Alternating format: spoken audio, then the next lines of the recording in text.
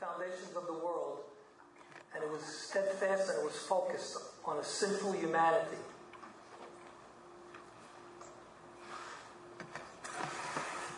And that love is demonstrated in the cross of Jesus Christ. Amen. In our reading tonight, Jesus is at the climax of his ministry. If you've been following me in the Gospel of John, he's at the climax of his ministry. 33 years he walked the earth. And the last 3 years of his life was this intense ministry. And now the climax. Dr. Vern Poitras from Westminster Theological Seminary said, Jesus' whole life on earth was a life in which he served. But his service came to a climax when he gave his life as a ransom for many.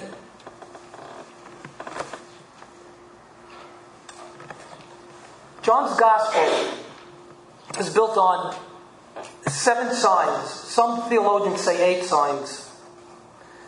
He turned water into wine. You start in the 2nd chapter of John. He heals an official's son.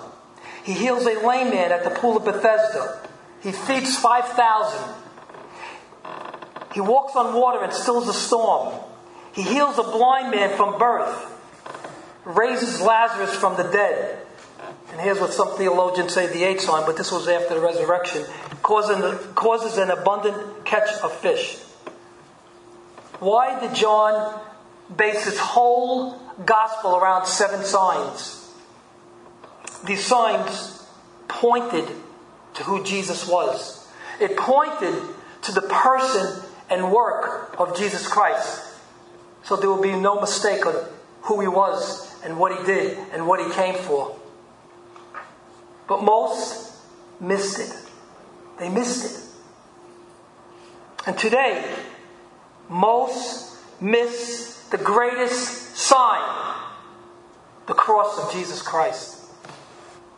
And I pray if you're a Christian, this message will encourage your heart and drive away any indifference you may have towards the crucifixion of Jesus Christ.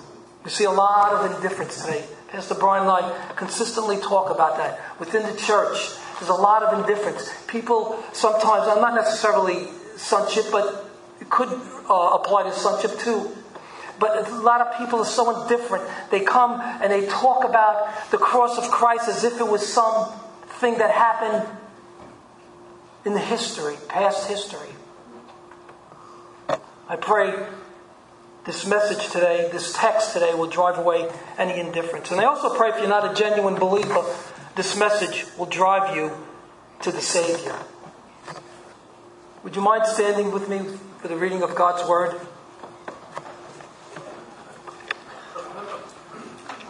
We're going to be looking at John chapter 19, verses 16, second half of verse 16 to verse 30. So they took Jesus and went out, bearing his own cross to the place called the place of the skull, which in Aramaic is called Golgotha. There they crucified him, and with them 2 others, one on either side, and Jesus between them.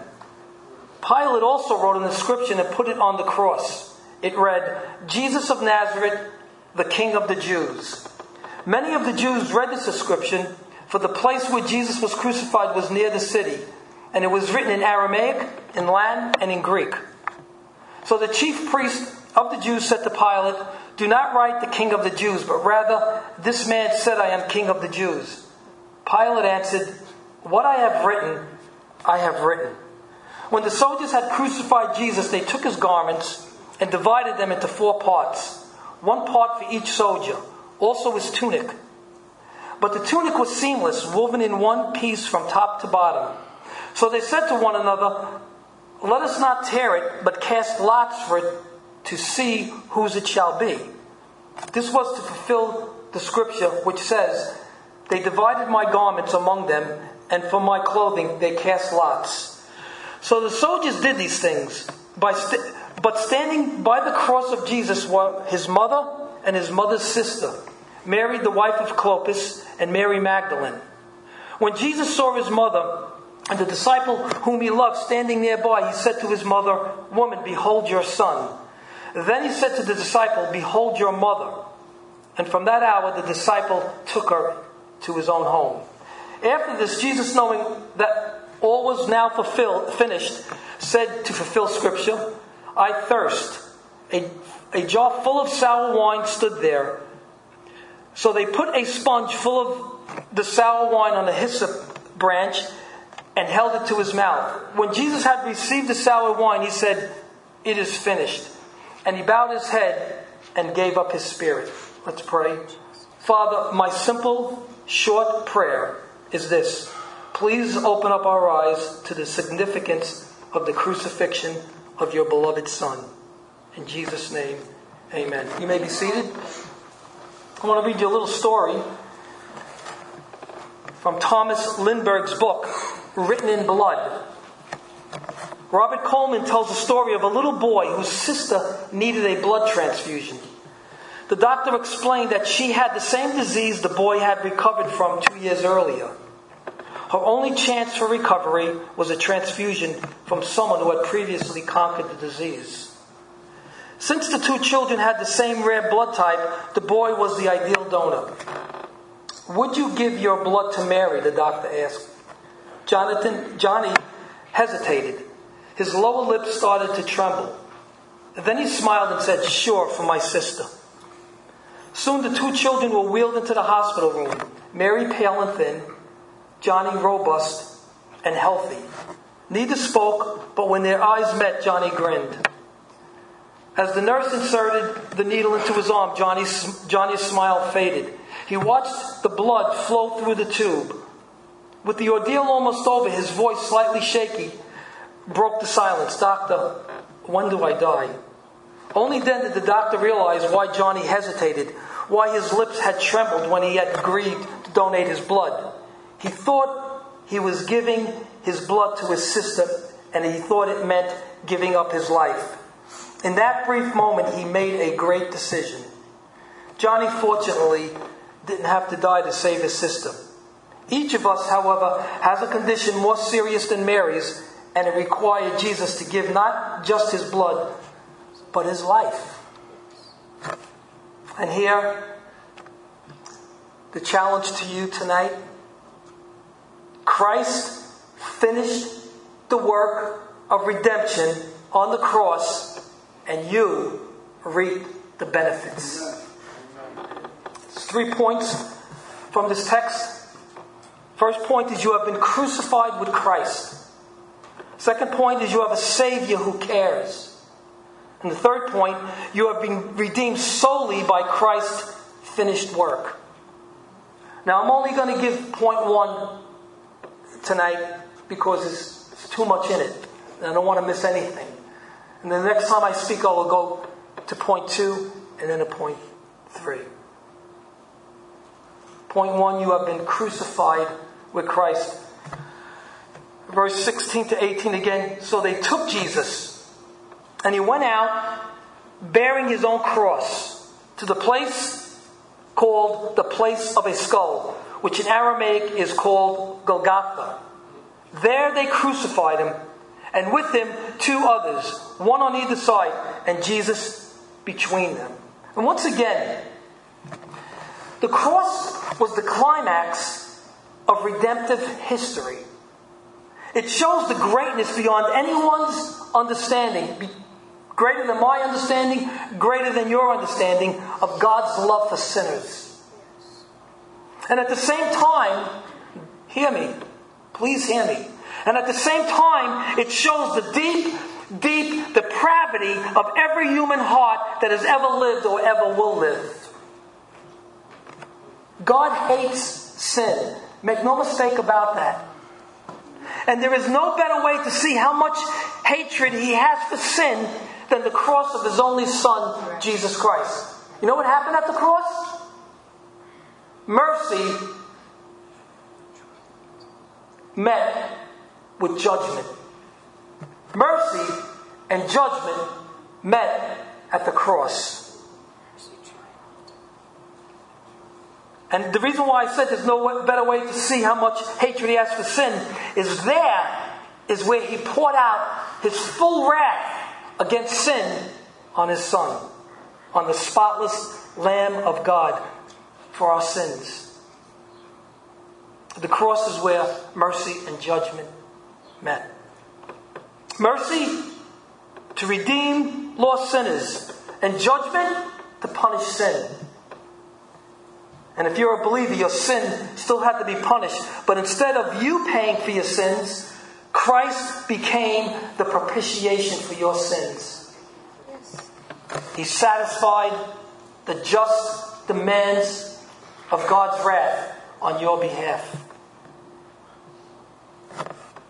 And as we've seen, and we'll continue to see in John's Gospel, Jesus is not a victim, but the victor.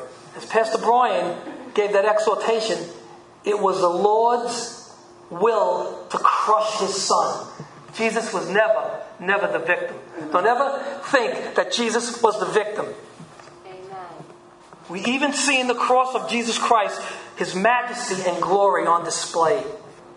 Let's get into our text. The first thing we see in Christ's journey to the crucifixion site was Jesus willingly going to the place outside of Jerusalem, which is called Golgotha, to be crucified, bearing or carrying his own cross.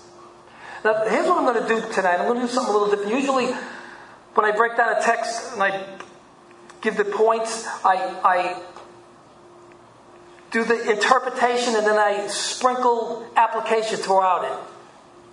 I know Pastor Brian usually does the application at the end, but today I'm going to do the application at the end. There's no right or wrong way to do it, but I want to give you the theological understanding today of this text, and then I'm going to go into the application. So the first thing we see in his journey was he willingly goes outside of Jerusalem to be crucified, and he carried his own cross. He went voluntarily, not like condemned prisoners who would be forced to go out to the execution. I know if I was being executed, they would have to force me. I mean, I wouldn't willingly go, okay, there's the electric chair, I'm going to walk right to it. No, I would have to be forced. But Jesus went voluntarily. Because Jesus, he said, no one takes my life. I lay it down. Amen. On my own accord. Isaiah 53:7 says he was oppressed and he was afflicted, yet he opened not his mouth. Like a lamb that is led to the slaughter, and like a sheep that is before its shearers is silent, so he opened not his mouth. You know why? Jesus was in full control. Jesus was in full control. He could have stopped it at any time. He said, I could summon my Father and have 12 legions of angels come. He was also led outside of Jerusalem. Very significant. This was a fulfillment of Scripture. The condemned person in the Old Testament was stoned outside the camp of Israel. Numbers 15:36. And all the congregation brought him outside the camp and stoned him to death with stones as the Lord commanded Moses. Also the sin offerings in the Old Testament were brought outside the camp. Exodus 29:14. But the flesh of the bull and its skins and its dung you shall burn with fire outside the camp. It is a sin offering. And the writer of Hebrews understood this very well, as he writes in chapter 13, verses 11 and 12. For the body of those animals whose blood is brought into the holy places by the high priest as a sacrifice for sin are burned outside the camp. So Jesus also suffered outside the gate in order to sanctify the people through his own blood. You see, Jesus is the final sin offering who was brought outside the camp and condemned to death, just as the Scriptures tell us. Dr. Warren Wiersbe, commenting on Hebrews 13:12 in its application, said, all true Christians must go to him, spiritually speaking, to the place of reproach and rejection. Why stay in Jerusalem when it is not your city, asked the writer. Why identify with the old covenant law when it has been done away with Christ? We go outside the camp too, don't we? Reproach and rejection. And it says also he carried his own cross. We read in Genesis 22 when God told Abraham to sacrifice his son Isaac, who was the son of the promise.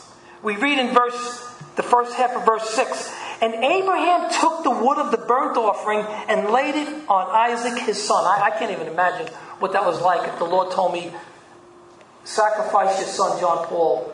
I can't even imagine what that was like. I would probably be disobedient. I don't know. How could I sacrifice my own son? But that's what God told Abraham. And Abraham took the wood for the sacrifice and laid it on his son. And many theologians believe this is what they call typology. Abraham is like God the Father and Isaac like Jesus. The way Abraham put the wood of the burnt offering on Isaac, God the Father used sinful men to lay the wood of the final burnt offering on his son Jesus Christ. And so, Jesus bore his own cross. Now the other three Gospels, the Synoptic Gospels, say that the soldiers compelled Simon of Cyrene to carry Jesus' cross. Why does John eliminate this? We don't know. But we can't assume that Christ bearing his own cross collapsed on the way and Simon was forced to carry it for Jesus. Dr. Donald Carson said concerning this, even though John makes room for the sufferings, he greatly emphasizes the sovereign plan of the Father and the Son's obedience. And so he reports rightly that Jesus carried his own cross. So I think, as I was studying this text, I think John wanted us to focus on Christ laying down his life for us alone. Simon the Cyrene didn't contribute to our salvation by no stretch of the imagination. Jesus bore his own cross. Make no mistake about that. And when they got to Golgotha, the place of the skull, it was there they crucified Jesus between two thieves. Now Isaiah said this about 700 years earlier, that Messiah would be what? Numbered with the transgressors. Hold that thought, okay? He was numbered with the transgressors between two thieves. I want to interject something here before I continue. If you read any of the Gospels, there's not a prolonged focus on any of the Gospels on Christ's crucifixion. Let me read what Dr. Leon Morris says about that. John describes the horror that was crucifixion in a single word. As in the case of scourging, he simply mentions the fact and passes on. Popular piety, both Protestant and Catholic, has often emphasized the sufferings of Jesus. It has reflected on what happened and has dwelt on the anguish the Savior suffered. None of the Gospels does this. The evangelist records the fact and let it go at that. The death of Jesus for sinners was their concern. They make no attempt to play on the heartstrings of their readers. Now we see movies and plays about Jesus' crucifixion, and there's a tendency to feel so sorry for Jesus. The Passion of the Christ. I saw it. And you moved. That's not the gospel writer's intent. He doesn't want us to feel sorry for Jesus, as if Jesus was some poor victim. We're the poor victims. Jesus doesn't want your sympathy. Amen. He wanted to do the will of his Father for redemption of lost sinners. That was his purpose. That was his goal. That was what the gospel writers wanted to communicate, and that is the way we should understand it.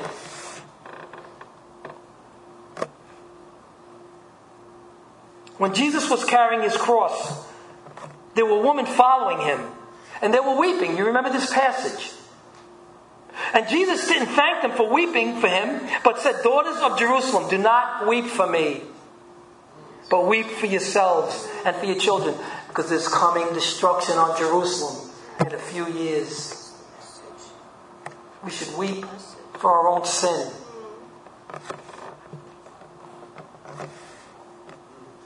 So continuing the Passion, Jesus is crucified between two thieves. Jesus died with sinners. He died a sinful death. Dr. Morris said, Jesus was one with sinners in his death. Jesus was crucified and died the way you and I should die because of our sin. And Luke's account tells us that one of the thieves rebuked the other thief for reviling Jesus and then asked Jesus to remember him when Jesus entered his kingdom. Most of us remember that story. And Jesus assured him that day that he would be with him in paradise. It's amazing. In the midst of suffering and agonizing death, Jesus is still ministering love, grace, and mercy. I've been going to the dentist these past few months. It's funny, I retired from my job. I had no problems for 40 years with my teeth. I retired from my job, don't have coverage on dentists anymore, and all of a sudden I have thousands of dollars worth of work I need done. Cavities, root canals, bridges, and I was suffering.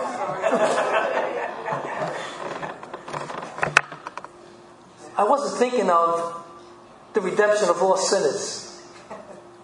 I was thinking, Lord, get me out of here and get me quickly out of here because my mouth is killing me. Jesus is the epitome of selflessness.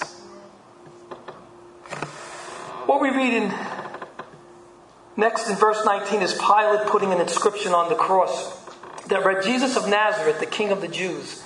And interestingly, in verse 20, John tells us that Pilate had written it in Aramaic, Latin, and Greek, the commonly spoken languages in the first century Palestine.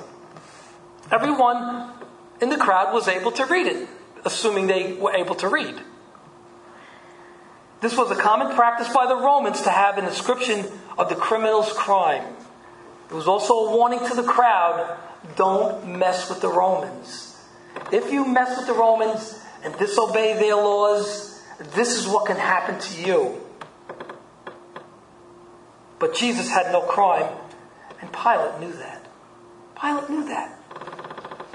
And the play card simply said, Jesus of Nazareth, the King of the Jews. It was probably Pilate's last act of revenge on the Jews for coercing him into condemning Jesus. They manipulated.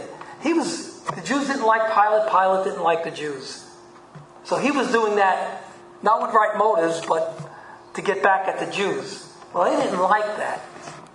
And verse 21 says they kept saying, in the Greek, it's like an ongoing thing. Don't write the King of the Jews, but that he said he was the King of the Jews. And Pilate literally said in verse 22, and this is important. This is what it literally means. What I have written, and it will always remain written. Pilate was right. He was right, even though he didn't know what he was saying. Just like Caiaphas, when he prophesied, didn't know what he was saying, but God used these men to bring eternal truth out. He was right. Jesus is king and will always remain king. But he's not just the king of the Jews. He was king of the Gentiles. He was king of every tribe, tongue, and nation, and always will be. Revelation says he is the King of kings and the Lord of lords. Even at his birth, wise men came and worshipped him. Palm Sunday, the crowds hailed him as king. In chapter 18, before Pilate, Jesus didn't deny his kingship. The Bible never denies the lordship and kingship of Jesus Christ. What Pilate wrote, he wouldn't change. And what God wrote, he will never change. Amen. And the soldiers crucified Jesus. Verses 23 and 24 says, they took his garments and divided them into 4 parts. 1 part for each soldier, also his tunic. But the tunic was seamless, woven in one piece from top to bottom. So they said to one another, let us not tear it, but cast lots for it to see whose it shall be. This was to fulfill the scripture which says, they divided my garments among them, and for my clothing they cast lots. So the soldiers did these things. The custom was that the soldiers would divide the criminals' clothing amongst themselves.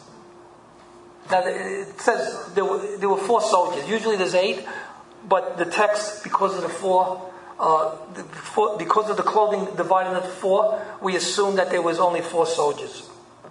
And Jesus also had a seamless tunic, which was an undergarment. It was probably an expensive undergarment.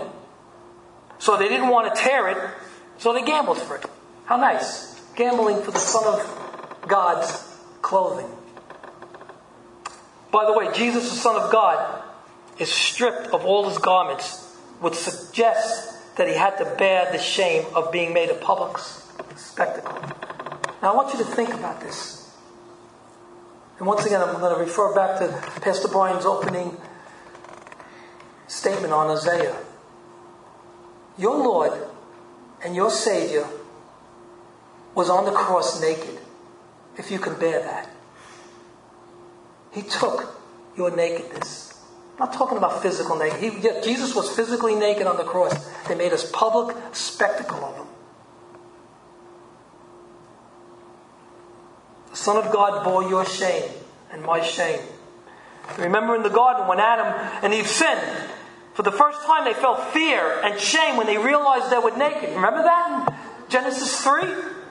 And they tried to cover themselves with fig leaves. It was a work of their own hands. They no longer felt secure and innocent because they weren't. They ate of the tree of the knowledge of good and evil when they weren't supposed to. But their own works of covering themselves was not good enough. So God, in his infinite mercy, covered their nakedness and shame with animal skins. The first physical death, the shedding of blood, was in Genesis 3, which was an animal instead of Adam and Eve. And God used the skins to cover them. It was the work of grace, the work of his hands. And I believe that was a shadow of the reality that one day Christ was going to die a death, and he bore our shame and he bore our nakedness. We are covered now with his righteousness, and we are no longer naked if we are in Christ. The infinite merit of Christ goes beyond our comprehension. Another thing we need to see is the soldiers divided Jesus' clothing and gambled for the tunic, and unbeknown to them fulfilled Scripture. Psalm 22 verse 18. David, under the inspiration of the Holy Spirit, prophesied and said, "They divided my garments among them, and for my clothing they cast lots." See, God said this would happen on this day, thousands of years before it happened. What is John telling us? He wants us to know God is sovereign. God is in control and not puny man. We get so worried about today, about what's going on in America. I'm not saying we shouldn't be concerned. Of course we should be concerned. But God is in control. Amen. He is absolutely in control. Not man. Not the president. No one is in control but God. Thank God for our president. And we should pray for our president. But God is ultimately in control. This is no accident what happened with Jesus Christ. It was planned, orchestrated by God himself. He was orchestrating the whole passion of Christ for his purpose and his glory. God is sovereign. History belongs to God. As the old saying goes, history is what? His story. Nothing in Christ's life happened by accident. From his incarnation to his ascension to the right hand of the Father, he directed all things concerning Christ's passion for lost sinners. John 3:16. For God so loved the world that he gave his only begotten Son, that whoever believes in him should not perish but have everlasting life. That's why the cross. Let's get into our application. That was a little theological look at what that text was saying. How does Christ's death apply to your life? Now here's where the rubber meets the road. Yes, you are forgiven of your sins because of his death, right? We're forgiven of our sins if you're a believer in Christ. Peter tells us that Christ also suffered once for sins, the righteous for the unrighteous, that he might bring us to God, being put to death in the flesh, but made alive in the spirit. Also, because of his death, you have the assurance of heaven. Paul told the Philippian church that our citizenship is in heaven. And from it we await a Savior, the Lord Jesus Christ, who will transform our lowly bodies to be like His glorious body. Oh, I can't wait for that. I don't have to go to the dentist anymore. Not only do we inherit heaven, but we're going to have glorified bodies. These are beautiful promises that we possess as Christians. And comfort our hearts, don't they? These promises comfort our hearts to the core, knowing full well we don't deserve it. But Christ purchased them for you through His death. We see three things that Christ's cross accomplished. Redemption. Jesus bought back sinners from our bondage to sin by a ransom payment. Propitiation. Jesus satisfied God's wrath against us because of our sin. And justification. We are now declared righteous in God's sight. Those are beautiful promises. Those are promises we love to confess. We love to tell people about. But let's talk about another way Christ's death applies to the believer's life, which we may not be so thrilled about. And that's the first point. You have been crucified with Christ. When Christ died, you, the believer, died with Him. Did you know that? Galatians 2:20. Paul said, I have been crucified with Christ. It is no longer I who live, but Christ who lives in me. And the life I now live in the flesh, I live by faith in the Son of God who loved me and gave Himself for me. You see, you died with Christ, and now you're dead to sin. The old you has died. The old you no longer lives. Now the crucified, resurrected Christ lives His life through you by His Spirit. And Paul elaborates on this in Romans chapter 6, verses 3 to 11. Let's turn to that. Do you not know that all of us who had been baptized into Christ Jesus were baptized into His death? We were buried, therefore, with Him by baptism into death, in order that, that's important, in order that, just as Christ was raised from the dead by the glory of the Father, we too might walk in the newness of life. So that's why we were baptized into His death, so we can walk in the newness of life. For if we have been united with Him in His death, okay, he's saying we had to be united with Him in His death. That's why Paul could say, I have been crucified with Christ. For if we have been united with Him in His death like His, we shall certainly be united with Him in a resurrection like His. Okay, there's always the cross first, before the resurrected life. We know that our old self was crucified with Him in order that the body of sin might be brought to nothing, so that we would no longer be enslaved to sin. So we have to die to self, be made alive to Christ, and we're dead to sin. Now, if we have died with Christ, we believe that we will also live with Him. We know that Christ, being raised from the dead, will never die again. Death no longer has dominion over Him. For the death He died to sin, once for all, but the life He lives to God. So you also must consider yourselves dead to sin and alive to God in Christ Jesus. And that's the bottom line. Praise God. We have been crucified with Christ. We no longer live, but Christ lives in us. The life we live now, we live by faith in the Son of God who loved us and gave Himself for us. So, you've been crucified with Christ. That's point one. Now here's a sub-point. And the reason why I'm telling you sub-point, because I don't have the other 2 points, I'm going to do that next time. So I might as well get into the sub-points. Because you have been crucified with Christ, you bear your own cross. John tells us that Christ bore His own cross, and He bore it for us, for sin. We don't bear our cross for sin. We bear it because of the gospel. Because we have to deny ourselves. And we'll talk about that. But let me go ahead of myself. There's a lot of misunderstanding and I hear it all the time, what it means to bear our cross. So let me say a few things. It's not your mother-in-law. Okay? It's not your husband. It's not your wife or your children.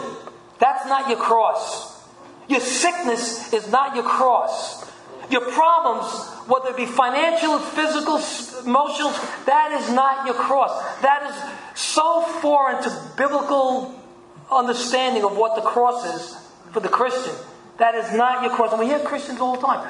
They maybe have children that are sick or something. Oh, that's their cross they got to bear. No, that's not the cross Christ was talking about. So if I may correct your thinking, or let the Bible correct your thinking, please. What is the Christian cross? The cross meant one thing for the first century people. You know what that was? Death. Death. Matthew 16:24 and 25. Then Jesus told his disciples, if anyone would come after me, listen, let him what? Deny himself and take up his cross and follow me. For whoever would what? Save his life will what? Will lose it. But whoever loses his life for my sake will find it. We hear much in Christianity today. They don't preach this. They skip over this. There were many in Jesus' day following him. There are many today who think they're following Jesus. But what Jesus says is, listen, if you really would come after me, pick up your cross and follow me. Deny yourself, pick up your cross and follow me. Jesus was and still is advocating total commitment, total surrender. That's what he wants. It's death to self and alive to Christ. You're not dying, as one commentator said, to one's personal identity as a distinct individual. You're not dying to your personality. You're dying to the old man, the sinful man, the flesh, the unredeemed self. That's what you're dying to. Paul said this in Romans 6. He said, should I continue to sin that grace may abound? He said, God forbid. One of the strongest Greek languages that he used. God forbid that we should think like that. Doesn't mean that we'll never sin again? No. But we're dead to sin. It doesn't master us anymore. And as John MacArthur said, we're progressively being free from sin as we walk the Christian life. As the sanctifying work of grace in our hearts on a daily basis happens. Why do we die to the old man? Because nothing good dwells in your flesh. It is hostile towards God. Paul said in Romans 7:18, for I know that nothing good dwells in me, that is, in my flesh. For I have the desire to do what is right, but not the ability to carry it out. Nothing is good in the flesh. You know, Pastor Brian and I always talk about, I think it was Spurgeon, who said, I'm daily reminded that nothing good dwells in me. You crucified to yourself. You die to yourself. And only you can bear your own cross. The pastor can't bear your cross. Your parents can't bear your cross. Your children can't bear your cross. Only you can bear your cross. Luke 14:27. Whoever does not bear what? His own cross. And come after me cannot be my disciple. Now, I didn't say that. Jesus said that. This applies to me too. I have to bear my own cross to be his disciple. This is what the righteous do. This is what the person who has been born again does. And we do it with joy. What do you mean? I bear my own cross with joy? Yes, you do it with joy. Amen. Hebrews 12:2, because Jesus looked beyond the cross. Let's read Hebrews 12:2. Looking to Jesus, the founder and perfecter of our faith, who for the joy that was set before him endured the cross, despising the shame, and is seated at the right hand of God, or seated at the right hand of the throne of God. The joy Jesus had was accomplishing his Father's will and is now exalted to his right hand. Our joy in bearing our cross is doing the Father's will and glorifying him, and one day we will be exalted, not as deity, as Jesus was, but we will reign with him, as 2 Timothy 2:12 says. If we endure with him, we shall also reign with him. God's sanctifying work, here's my encouragement to you, God's sanctifying work of grace in your heart will accomplish this for you. It's not something you just decide to do. What happens to the born-again, regenerated Christian is now he has a desire to pick up the cross and follow Christ. But he also has the old man that's pulling against it. But God's sanctifying work of grace in our hearts will help us to persevere until the end. Because you have been crucified with Christ, sub-point 2, or sub-point B, I should say, you are surrounded by evil. You're surrounded by evil. Jesus was crucified between two thieves. You are surrounded by an evil world. Listen, you don't live in church. We don't live here. We live in a fallen world. We come here to celebrate and be refreshed by the saints. We come here to provoke one another to love and good works, as the writer of Hebrews says, but we don't live here. And then we go on to the evil world. But we should make every opportunity to minister the gospel to the people in this world. You need to stop complaining about how terrible and evil people are and start sharing the gospel with them. Christ was surrounded by sinners and yet ministered to one of the thieves in the midst of tremendous pain and suffering. I had one time, Mary and I, we worked together for many years. And there was this one gentleman, when I was talking to him and I was saying, we were talking about sharing the gospel. He goes, I'll never share the gospel with these people. I mean, we laugh at it, but it's really a serious thing to say something like that. I'm not, who did Christ come for? What are you going to go to the religious people of the world? They need Christ too.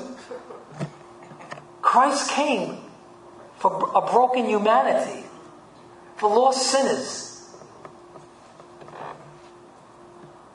Don't be scared, annoyed, intimidated, or angry at sinners in this world, knowing that you were once very much a part of it until Christ saved you.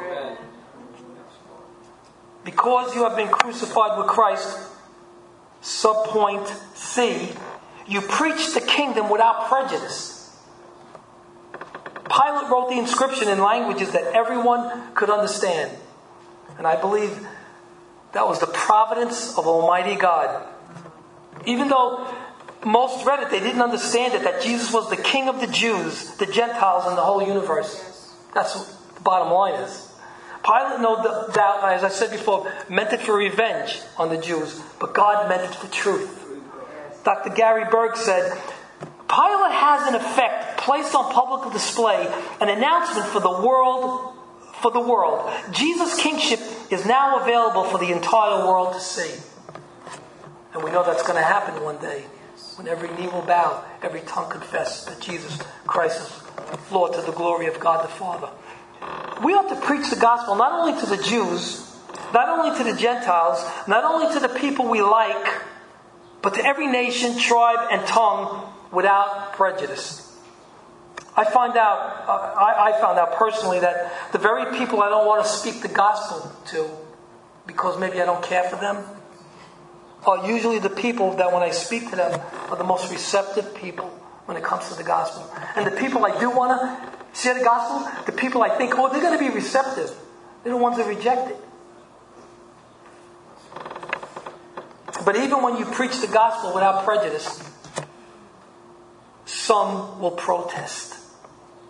When the Jews saw the inscription, they protested to Pilate. Do not write the King of the Jews, but rather this man said, I am the King of the Jews. They didn't like that. Because in their evil minds, they wanted a glorious Messiah who would also conquer Rome. and free them from the oppression, not understanding that the Messiah had to suffer first and then enter his glory. But what Pilate wrote, he wrote. And by God's providence, it was not changed. People will protest the gospel. Don't water it down. What God wrote, he wrote. And you proclaim the gospel just the way it's written. We have too many today, especially when you turn on the TV, too many that are watering down the gospel and changing its meaning. That's right. Why? Because God's word doesn't change. What God has written and will always remain written. Jesus said, heaven and earth will pass away, but my words will never pass away. Who am I to change it? You and I are to proclaim the gospel without prejudice as it is written. Rosaria Butterfield is a writer. She's a speaker, a homemaker, and former tenured professor at English at Syracuse University. She was in a lesbian lifestyle, and God, through a wise pastor, saved her. And she came to faith in Christ. And my wife Kim has been reading one of her books and shared with me one of the things she said. And she said this, well, once, and I'm paraphrasing, of course, once she was asked by a church not to say homosexuality is a sin, but rather it's your opinion that it's a sin. Her response was one of wisdom. She responded by saying, and I love this, and then once again I'm paraphrasing, and I may not say it exactly how she said it. She said, how can I take a universal truth and make it into an opinion? Don't ever take God's word, which is a universal truth, and make it into your opinion. You never say, well, this is what the gospel means to me. No, this is what God says, and what He has written, and will always remain written. There's a bumper sticker. Many of you may have remembered it many years ago. It said, God said it, I believe it, and that settles it. Well, one day, I was with a good friend, Charlie Gallagher. He's a good friend of mine to this day. And when I pointed out the bumper sticker to him, he said, no. God said it, and that settles it whether you believe it or not. Psalm 119, verse 89. Forever, O Lord, your word is settled in heaven. That's right. Amen. Because you have been crucified with Christ, you will be treated shamefully. The soldiers treated Jesus shamefully and disrespectfully to the point of neglecting his atoning death. They stripped him of his clothing, divided it, and gambled for the last piece while he was dying on the cross. You see, they were cold-hearted. As Christians, don't think the world is going to treat you with respect concerning your faith. If they treated Jesus this way, they're going to treat you this way. Jesus said that in John 15. Yes. They will persecute you, and in some countries beat you and kill you just because you're a Christian, because you're identified with Christ, to the point that they will neglect the gospel of Jesus Christ that you preach to them. This is the Christian guarantee. More than likely, at some point in your life, you will be treated shamefully and disrespectfully. It's going to happen one way or another. Maybe not like it happens in North Korea or Sudan or China to those Christians that are suffering persecution in that way and how they're being disrespected and mistreated. But it's going to happen some way if you're a genuine believer in Christ. And don't be surprised when it does happen.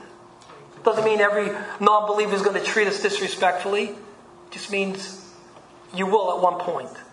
Let me conclude here. Just want to kind of summarize what I spoke on. Christ was crucified, but you reap the benefits. Your sins are forgiven. Your name is written in heaven. You have been crucified with your Savior, and because of that, you bear your own cross. You're surrounded by evil. You preach the kingdom without prejudice. Yes, some will protest, but God's word doesn't change. And finally, you're going to be treated shamefully.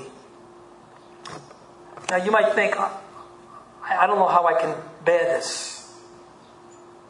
You can bear your sins being forgiven. You can bear going to heaven.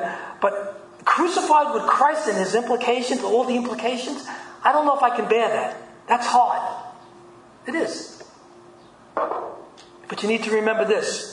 Jesus promised that the Father sent you the Holy Spirit to be with you forever. He will never leave you. He'll never forsake you. He'll give you the strength you need. He will even give you the will and the power to do what he asks of you. Do you ever realize that? God gives you the will and the power to do what he asks of you?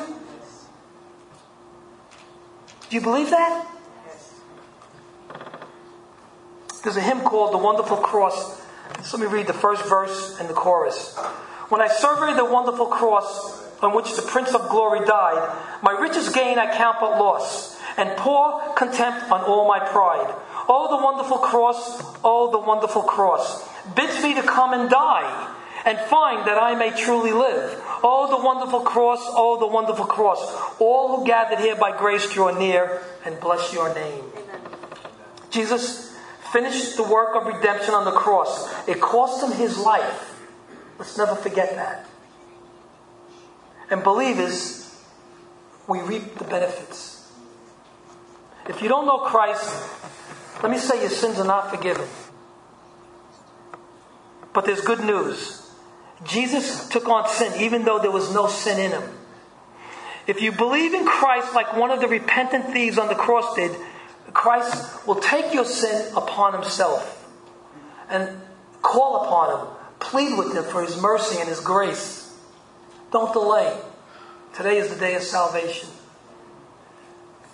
And if you've done that, speak to Pastor Brian or myself or someone. Tell them, and we'll talk to you about the cross of Christ and salvation. Let's pray. Thank you, Father, for the cross of Jesus Christ. Thank you what he did for us and the benefits we reap from it. Thank you that whatever you ask us to do, because of the cross, the Holy Spirit is now in our lives. And whatever you ask us to do, to pick up our cross and follow you, to deny ourselves, to be treated shamefully, and all its implications of the cross and what it means for us to be crucified, you will give us the power to do what you ask us to do. So God, I pray that the people here are encouraged. I pray that the people here will walk out changed